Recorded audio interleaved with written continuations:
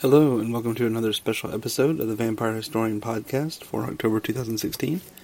This is the second interview for this week, this time with author David J. Skal, who is very well known in the horror and vampire film industry especially. He is the author of Hollywood Gothic, which was a book about Dracula from stage to screen.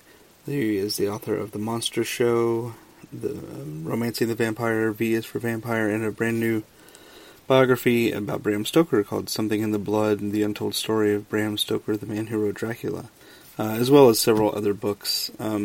He also did a lot of the commentary for the Universal DVDs of Dracula and other movies that came out in the late 90s. So you can find lots of documentaries there that he produced, as well as the commentary on those DVDs. So quite a big amount of work that he's done over the past about 25 years in the area, especially of film.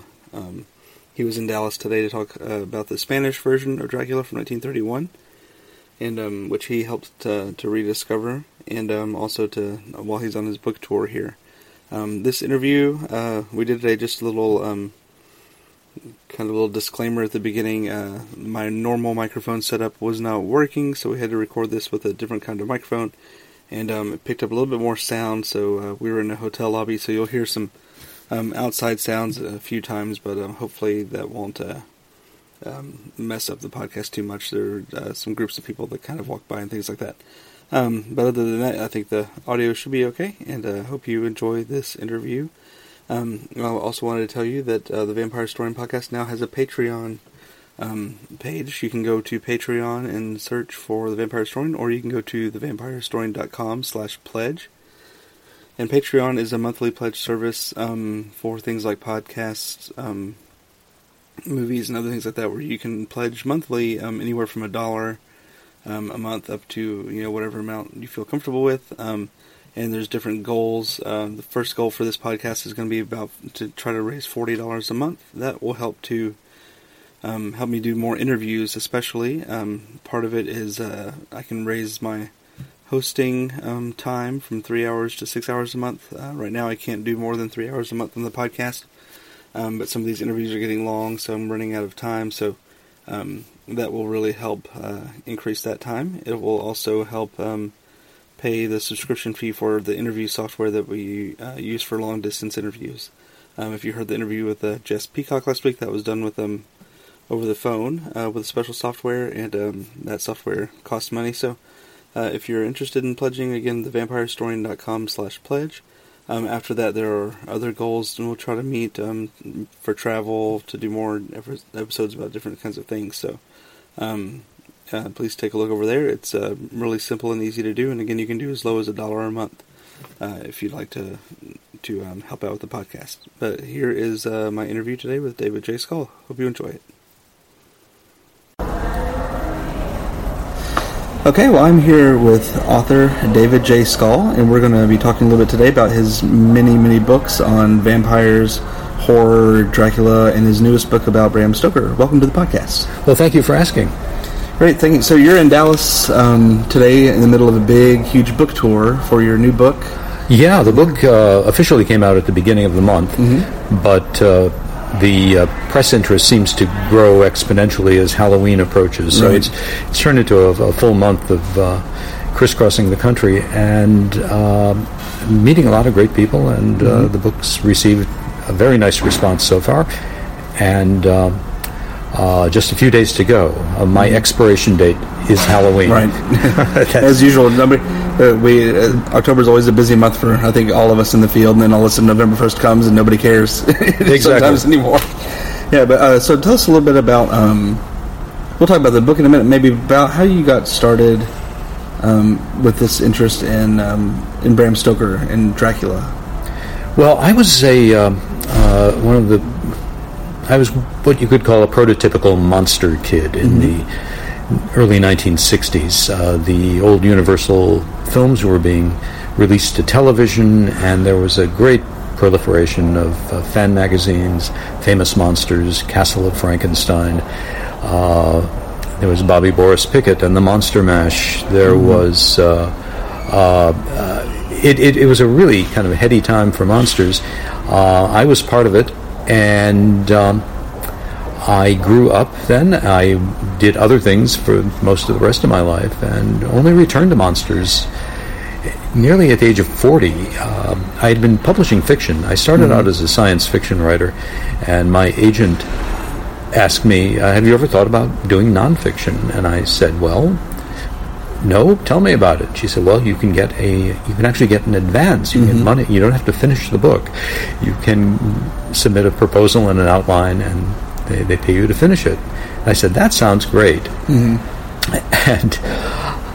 she asked me to come up with some topics, and I said, well, when I was younger, I was just totally fascinated with monsters, especially Dracula. And for some reason, I've seen that movie, at least 100 times. And I've never read the backstory, though, and I'd been working in the professional theater for quite a while. As it turns out, Bram Stoker worked in the theater for exactly the same number of years I did. Oh, wow.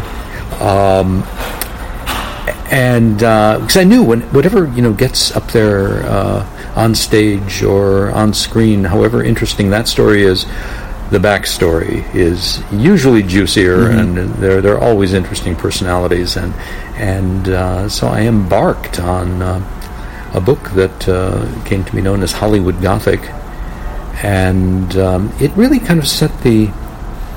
I didn't realize I was eventually going to do a big Stoker biography, but there were things I noticed about Dracula that kind of interested me about Dracula, especially the connection between Bram Stoker and Oscar Wilde, who was his romantic rival in Dublin. They both courted the same beautiful Dublin girl, Florence Balcombe, and Stoker ended up marrying her.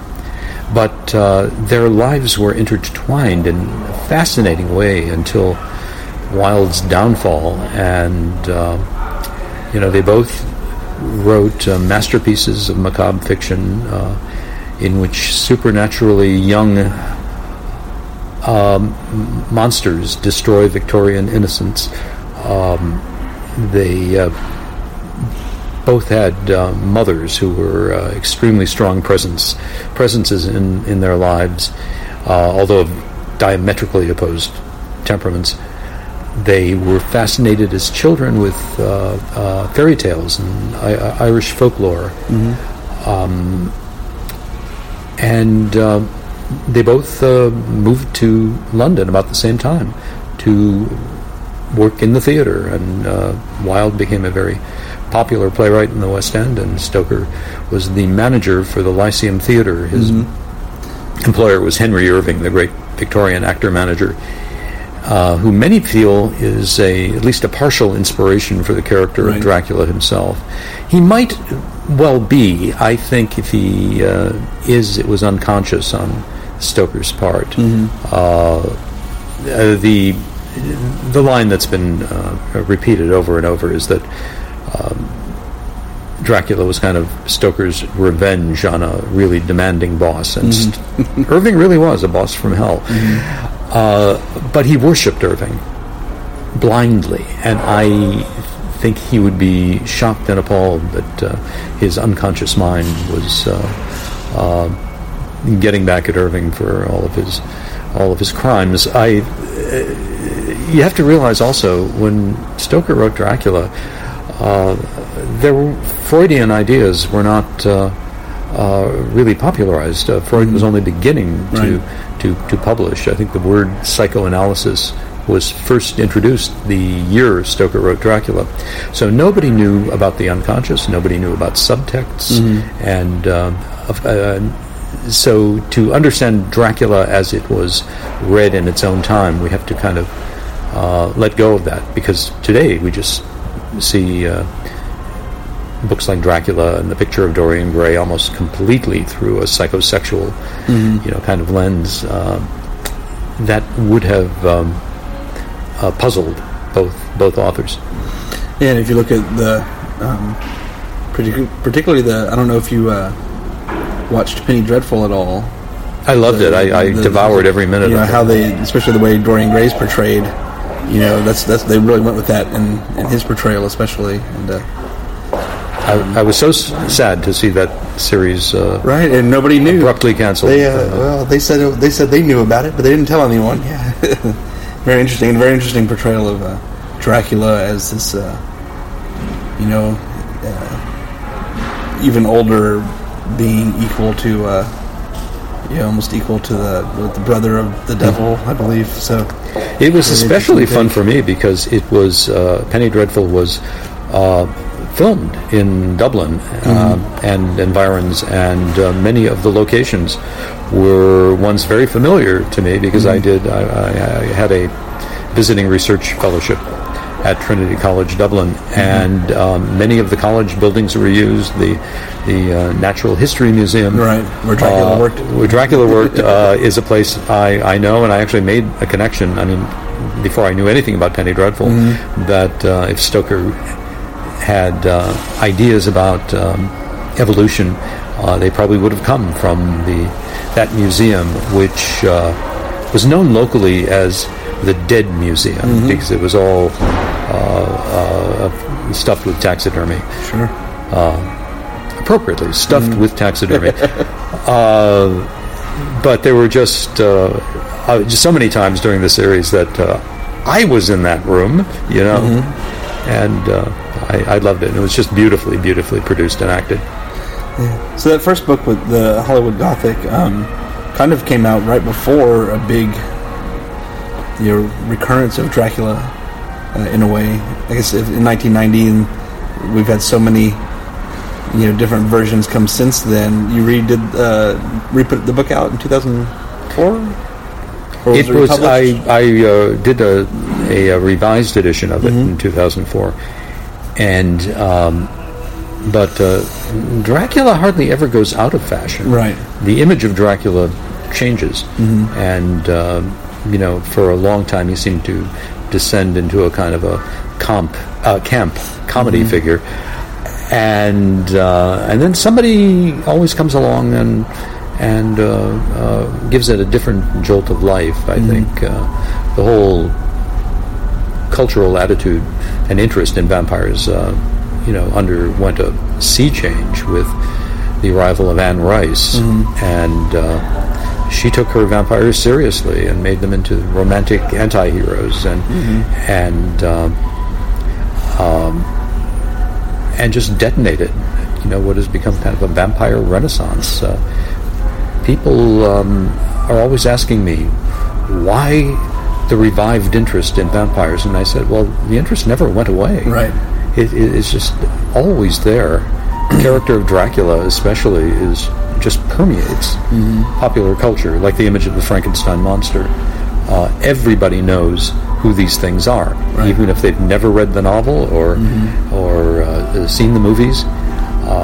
You can ask any 10-year-old kid to talk like Dracula, and he'll do a passable imitation of Bela Lugosi, right, probably filtered through Count Chocula and Sesame Street, or walk like the Frankenstein monster, and they know how to do that too. I find it interesting that it seems as many people as have played Dracula, and as many people know Dracula is the most filmed character of all time. There seem to only be a few, though, that generations kind of cling to, as they're, the older generations have Bela Lugosi, the middles have Christopher Lee, people my age probably think Gary Oldman, just because that's the biggest movie that came out during the time. But there have been so many other people, and it seems like there's a lot of attempts now to create a Dracula for the new generation, but none of them seem to be sticking. NBC tried it with Jonathan Rhys-Meyers. They're like, oh, let's take the guy from the Tudors and make him Dracula, and that didn't go so well. The Penny Dreadful didn't have enough time, I don't think, to... No, Dracula really was just getting going when they pulled the plug. So many other... There's at least one or two B or C movies every year that straight to DVD, but various... I thought it was interesting, the actor that played Van Helsing on the NBC Dracula played Dracula in Dario Argento's Dracula. Right. And, they're trying to put all these people in, but I don't know if this generation is going to have anybody yet. I don't know if Luke Evans is going to... If he comes back and they're going to try to make him the the Dracula for this generation? I don't know. Universal hasn't. They're once again going to reboot their monster franchise, and they haven't decided whether Dracula Untold is going to be the first be considered or categorized as the first of these, or whether they're going to do yet another new Dracula.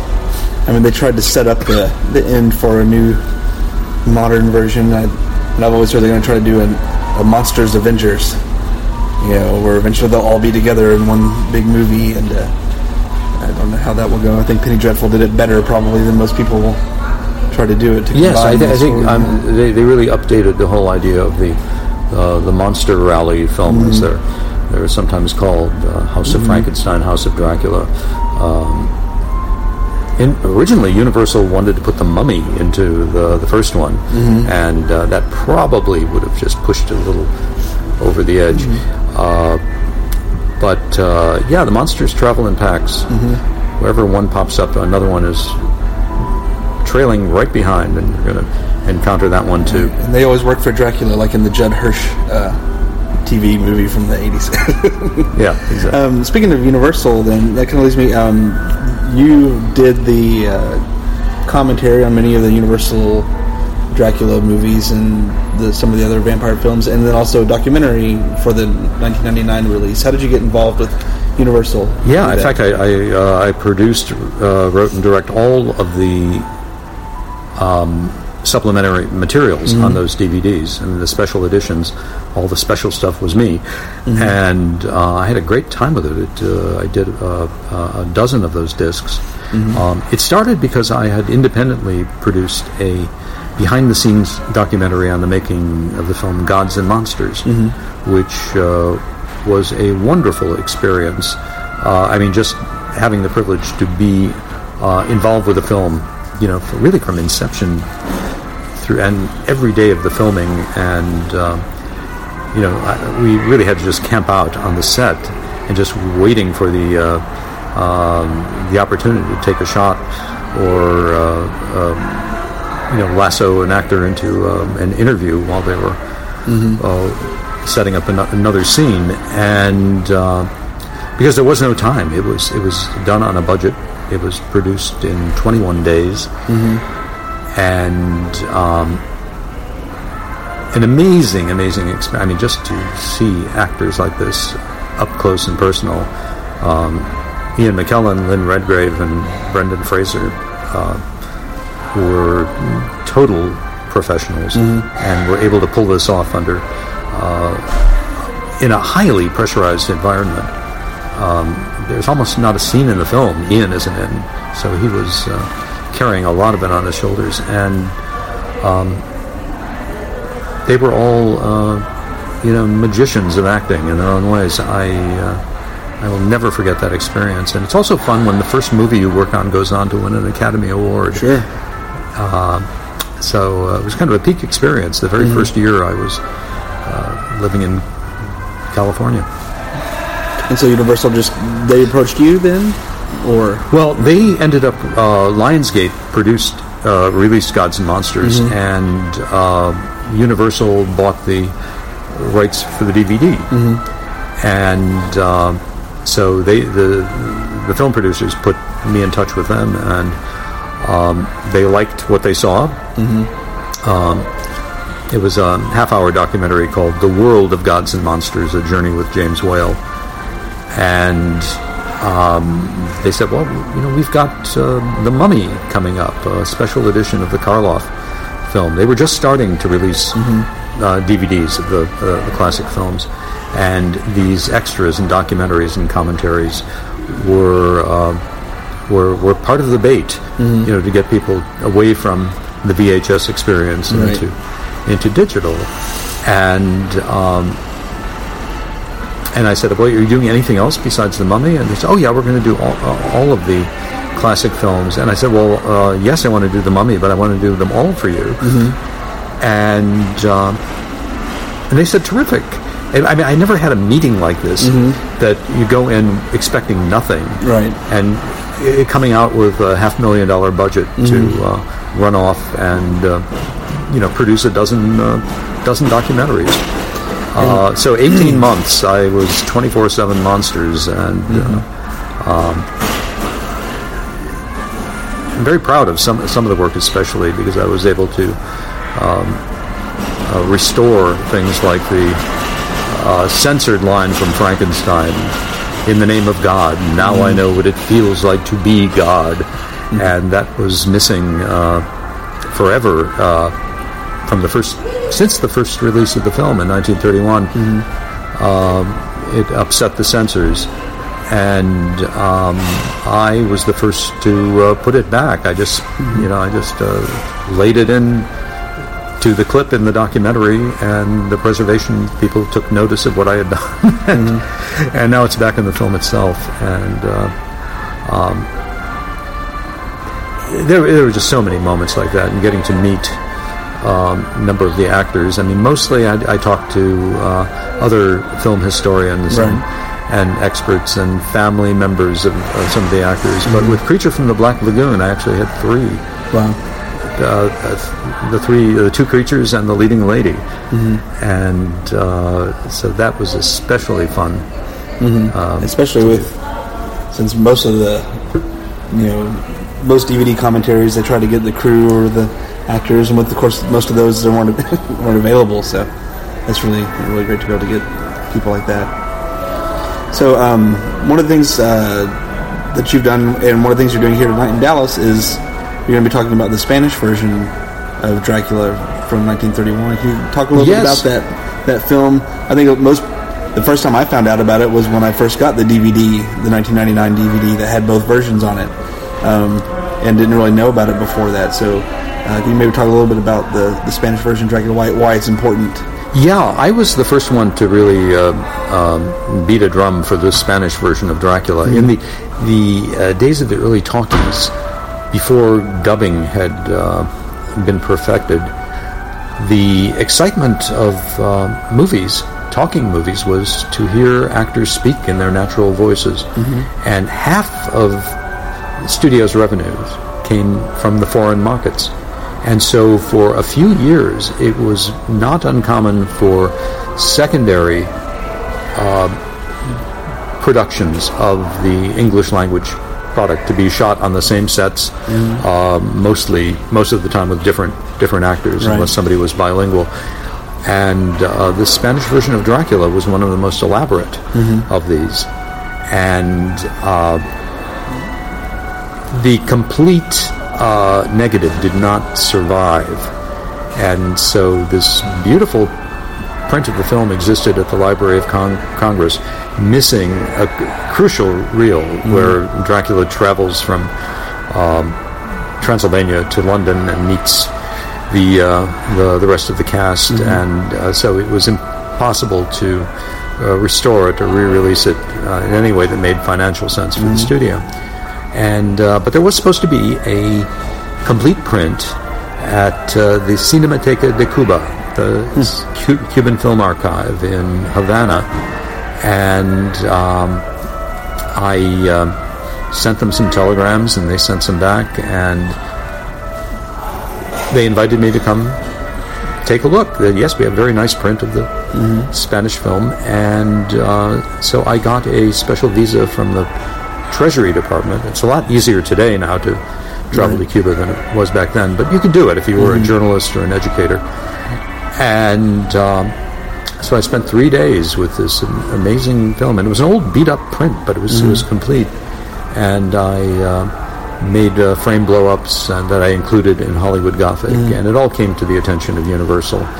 And so through a roundabout way, through I believe it was the Mexican, through UCLA's film department, via the Mexican Film Archives in Mexico City, who got the print from Cuba, that it was able to, Universal was able to legally get a hold of the missing material. And it was funny. I was here in Dallas. The USA Film Festival screened the incomplete print, and I projected, frame blow-ups from the missing material. It was the USA Film Festival, and Lupita Tovar and the star of the film and her family were also here, and the following year it was released on home video, first in VHS. There were people at Universal who opposed its being released because of that third reel, which was of a really inferior quality to the rest of the film, which was stunning. It was from the original nitrate negative, and to my mind, it just was making a very strong point about film preservation. You know, half the movies ever made are gone, right? And this is what happens when something's lost. Well, it did. It was released and was a big smash hit on home video. It opened up the Hispanic market for Universal, and it actually sold better than one of their prestige releases that year, which was Spartacus. So it was restored for a theatrical print as well. And I went to many film festivals, and Lupita Tovar accompanied me to some of them, and here was the Spanish Dracula. I mean, a lot of people have problems with the Todd Browning version, right, which seems slow and creaky. It doesn't just seem slow and creaky, it really is. Right. And the Spanish film, for reasons I describe in my books, was a rival production. Sure. And so, in many ways, it tried to upstage. They were able to look at the daily rushes and go improve on them. And so, it visually is a much more interesting film in terms of its lightings and some of its special effects, and not its Dracula, however. I mean, the one indelible thing about Todd Browning's film is introducing us to Bela Lugosi as Dracula. Right. The Spanish actor Carlos Villarreal, who wore Lugosi's cape and even his hairpiece in the film. It's the same hair. You can tell from the from the stills. Is almost a comic presence. It seems to really be overdoing it.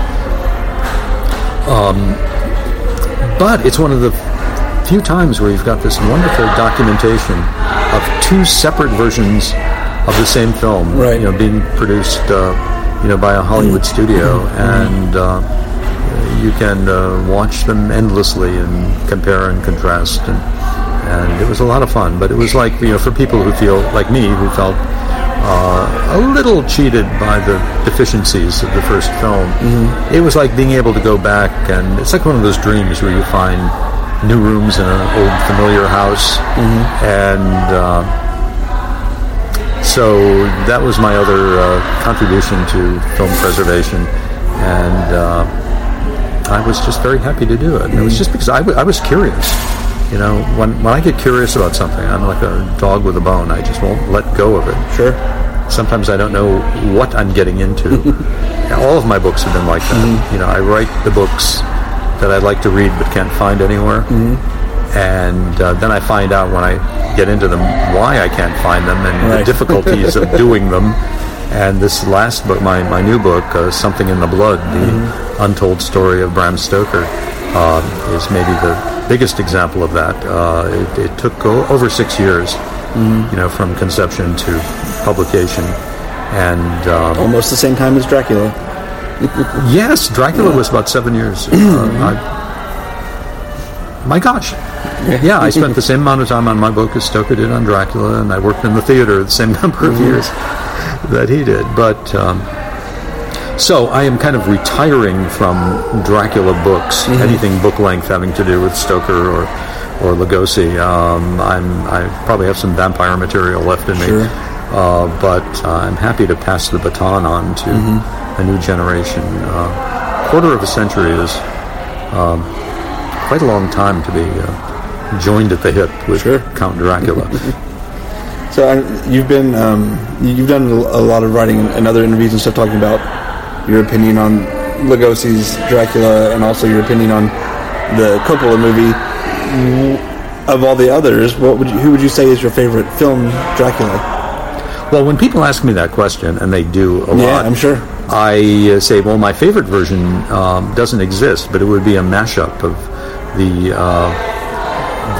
best adapted and evoked scenes from all the different versions, from Nosferatu in 1922 through both Universal versions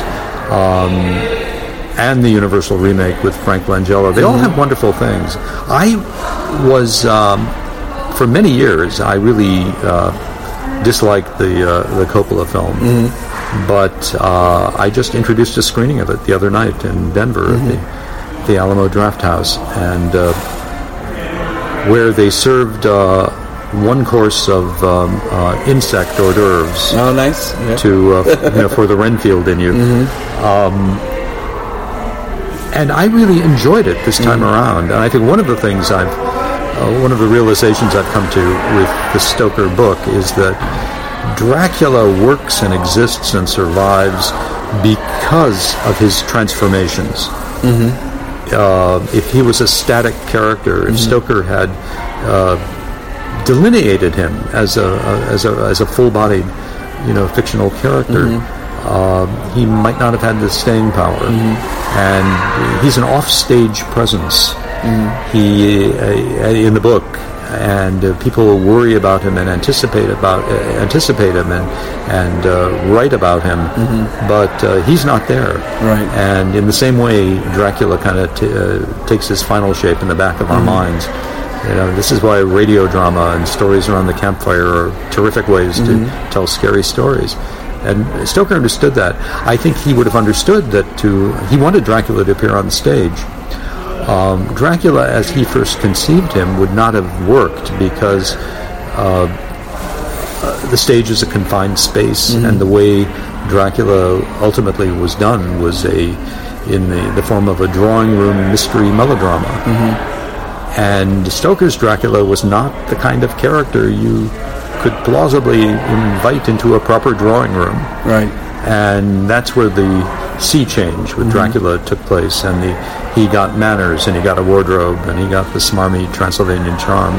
Stoker's Dracula isn't charming, he is not seductive, he's a hideous old man who drinks blood and becomes younger, but he never becomes attractive. Right. But that's something the public always wanted. It was part of the vampire tradition before Stoker. The Byronic man, the fatal man, the lady killing aristocrat with all the decadence, attending. That was a figure we saw. It took shape in the Romantic era of literature. There were vampires on stage, in opera, penny dreadful novels. Varney the Vampire was a big influence on Dracula. But Stoker turned his back on that, and he wanted to create a new kind of vampire, a Darwinian vampire, who was, to some extent, scientifically plausible. Evolution was a very controversial topic at the time, and because of its challenge to religion. And I think this is one of the major things that Dracula does. It pulls together 19th century ideas about science and 19th century ideas about religion, and it's not really an elegant fit, but Stoker preserves the idea of an afterlife. It's a pretty gruesome afterlife, but there's still something after death. Sure. And while observing the scientific realities, he medicalizes vampirism. He was the first to, locate the site of the bite to the jugular vein, because that would be the logical place to do it. Earlier vampires, they drew the blood from over the heart. The heart being the seat of the emotions and the passions, and it's poetic. But Stoker wanted his vampire to be believable to Victorian readers. And although we think of Dracula as a kind of historical novel, it was very up to date for its time. It was people read it the way they read Stephen King novels, and they saw Stoker invoking familiar brand names and and locations around Dublin. The Kodak camera is in Dracula. Harrods department store is in Dracula. And this was one of the things that the early critics commented upon the most. They complimented Stoker on blending this medieval superstition with an up-to-date setting, and which had never been done before. So it was groundbreaking in terms of literature. And Dracula went on to become one of the best-selling novels of the 20th century. The reach is incredible. It's now in its third century. It's a product of, as a literary story, it was conceived in the 19th century, flourished in the 20th century, and is still with us in the 21st.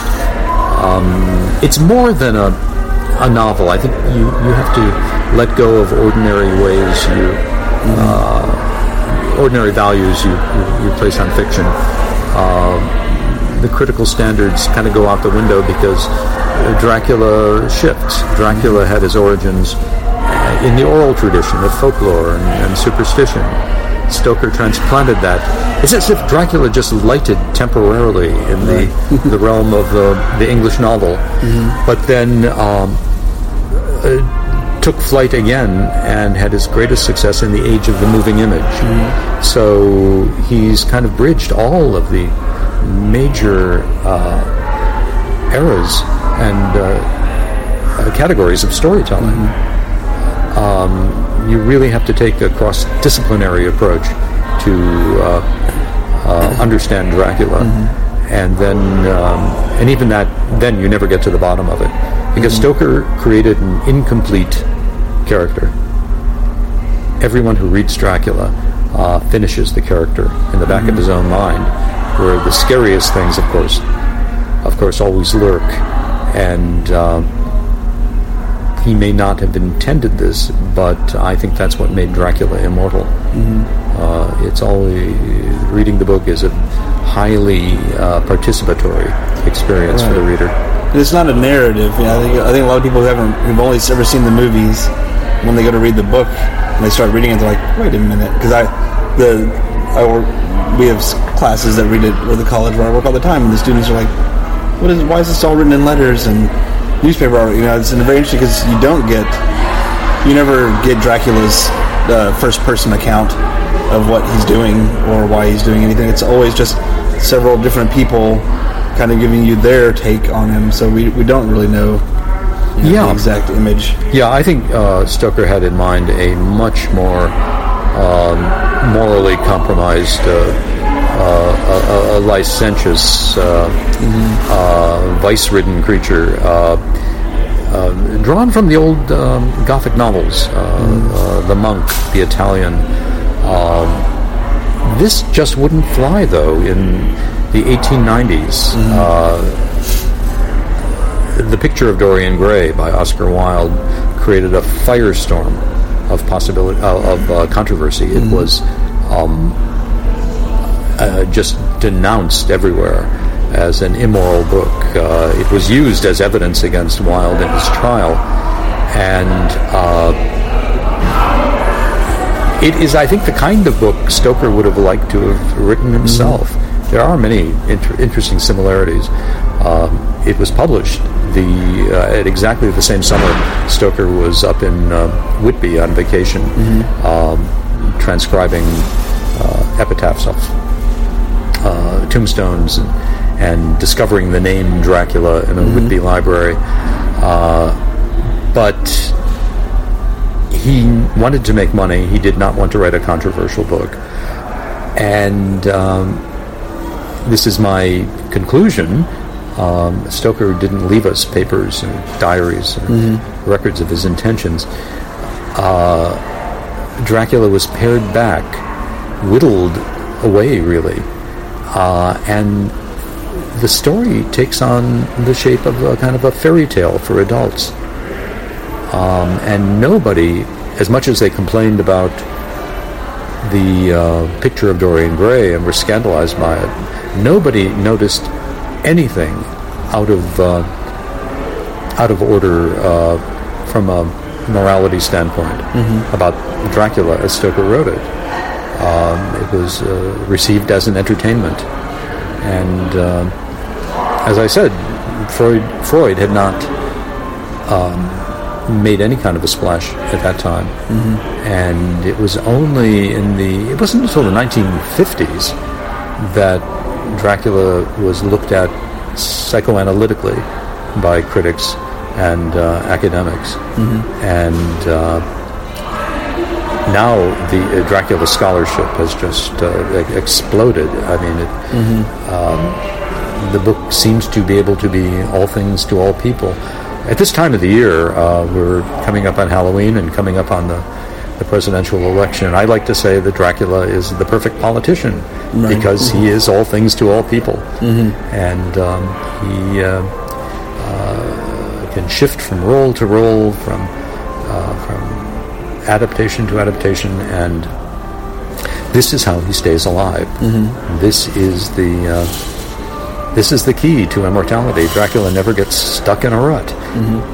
He's always willing to do what he needs to do and become who he needs to become.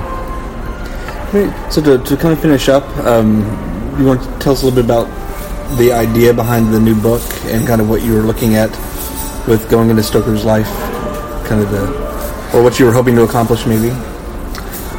Yeah, I thought I was going to find things I didn't, but I found other things that were more interesting. I think it is this idea that Stoker really never left his childhood, that the Dracula had very little to do from an inspiration standpoint with the historical Vlad the Impaler. Right. Stoker was glancingly familiar with the story, but he really plotted the book out before he discovered the name Dracula, meaning son of the devil. It's not even clear that Stoker knew of Vlad's connection to impalement. Right. I can't find any evidence of that. Yeah, the Wilkinson doesn't mention impaling at all. And the historical Dracula did not have anything to do with vampires. Right. In folklore or legend, the wooden stakes are just a complete coincidence.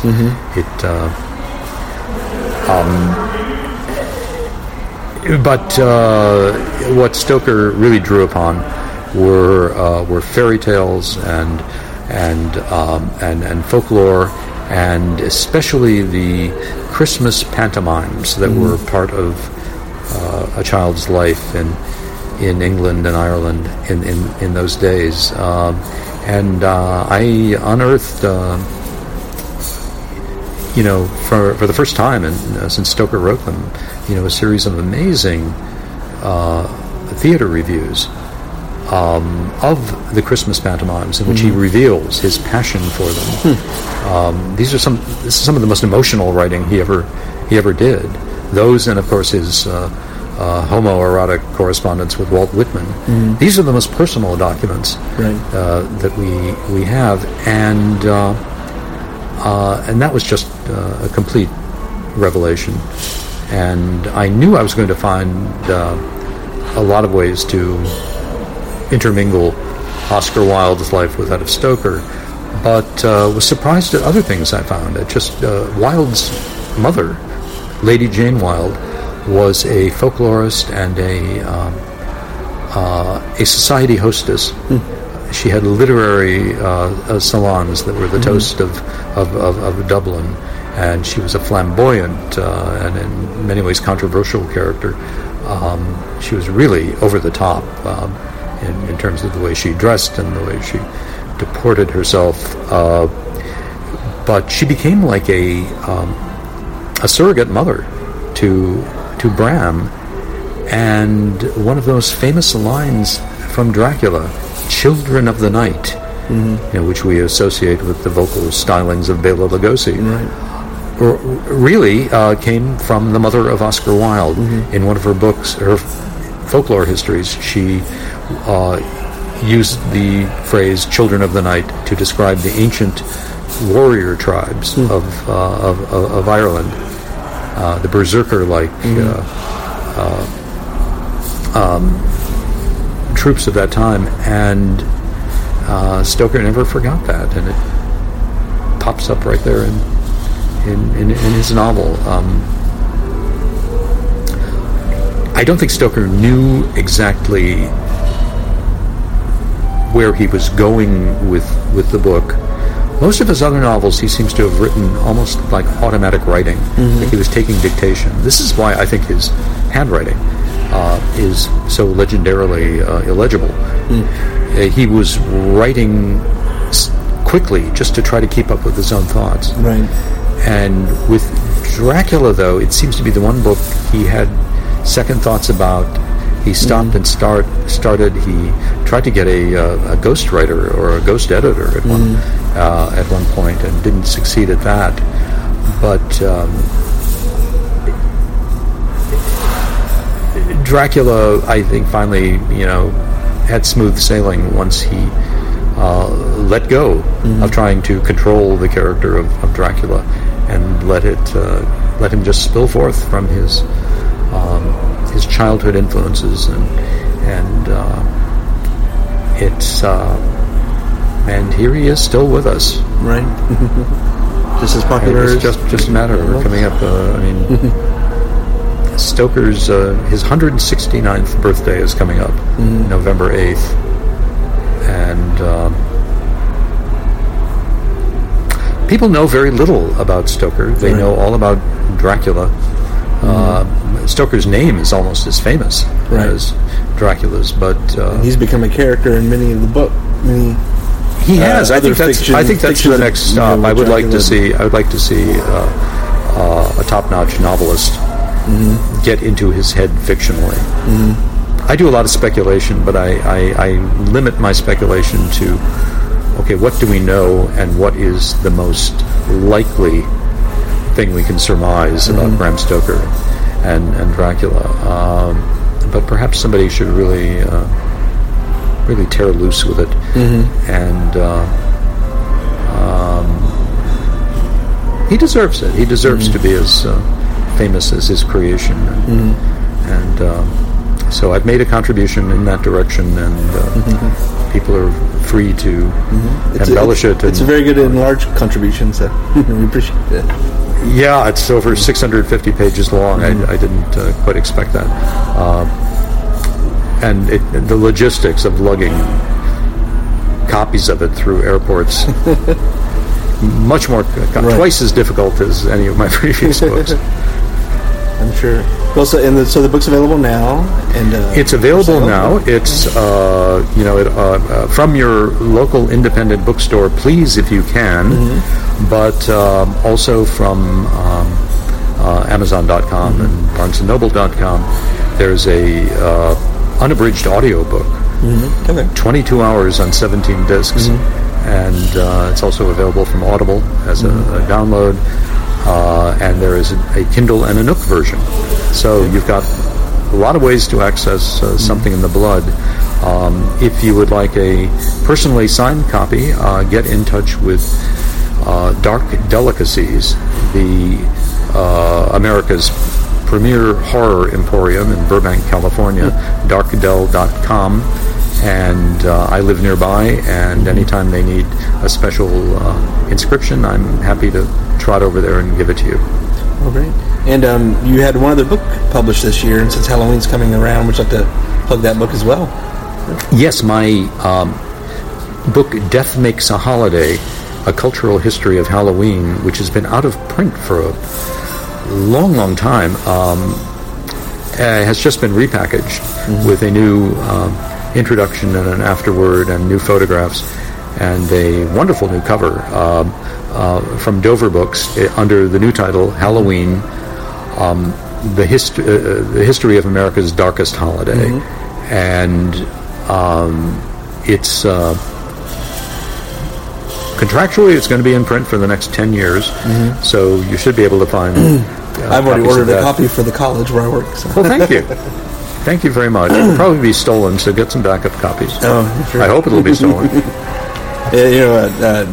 Gordon Melton told me that the first edition of his of the vampire book, the very first edition, 1994, is one of the reasons they had to make a paperback was because the hardbacks kept being stolen from the libraries. And that's why they're not available, really. You can't find a first edition hardback copy much because many of them were stolen, and they immediately switched to make a paperback edition right after that to make it more readily available. I thought that was that's been the bane of some of my research.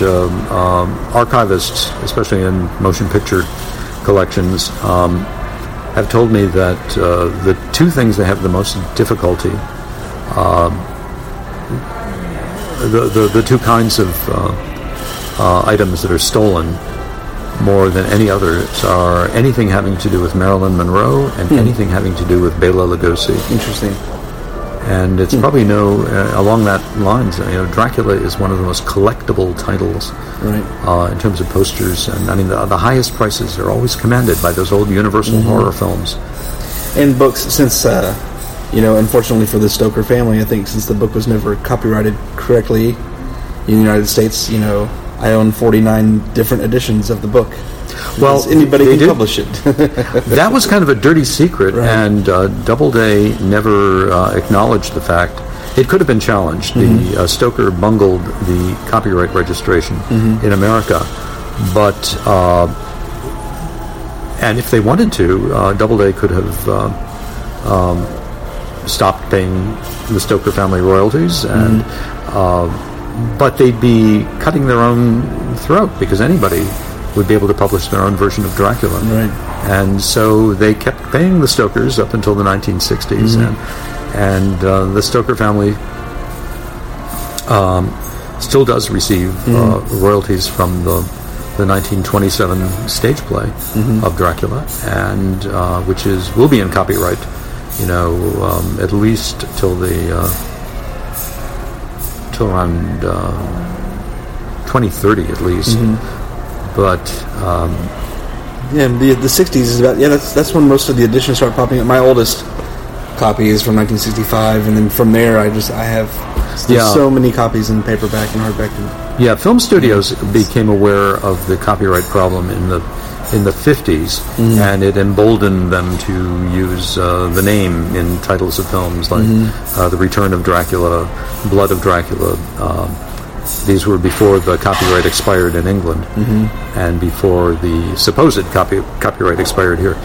But people were wising up, and today it's in the public domain, and anyone can create any original adaptation of the book they like.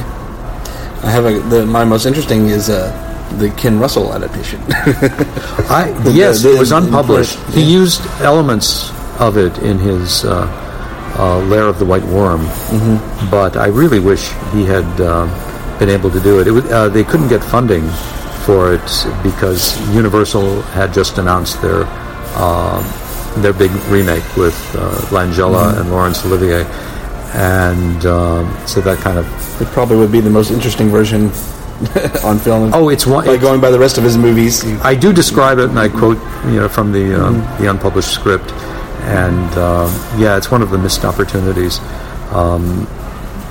Dracula is nothing but missed opportunities in its history. There were so many fascinating adaptations that weren't done, or were scuttled, or suppressed, and but Dracula has all the time in the world. So, all of you playwrights and filmmakers out there, go to it. Many of them are working with it. Great. Well, I thank you for being here. I know you've got other engagements to move on to. So. Thank you. No, thank you so much. I've enjoyed it. Great talk with you. Thank you. Thank you. Well, thank you for listening. Hope you enjoyed that interview with author David J. Skal. And as always, you can find me at thevampirehistorian.com, on Facebook, The Vampire Historian, Twitter at Vamp Historian, on Instagram at The Vampire Historian also. And again, don't forget to check out thevampirehistorian.com/pledge for our new Patreon page if you'd like to help support the podcast in any way. And we'll see you next time. Thanks.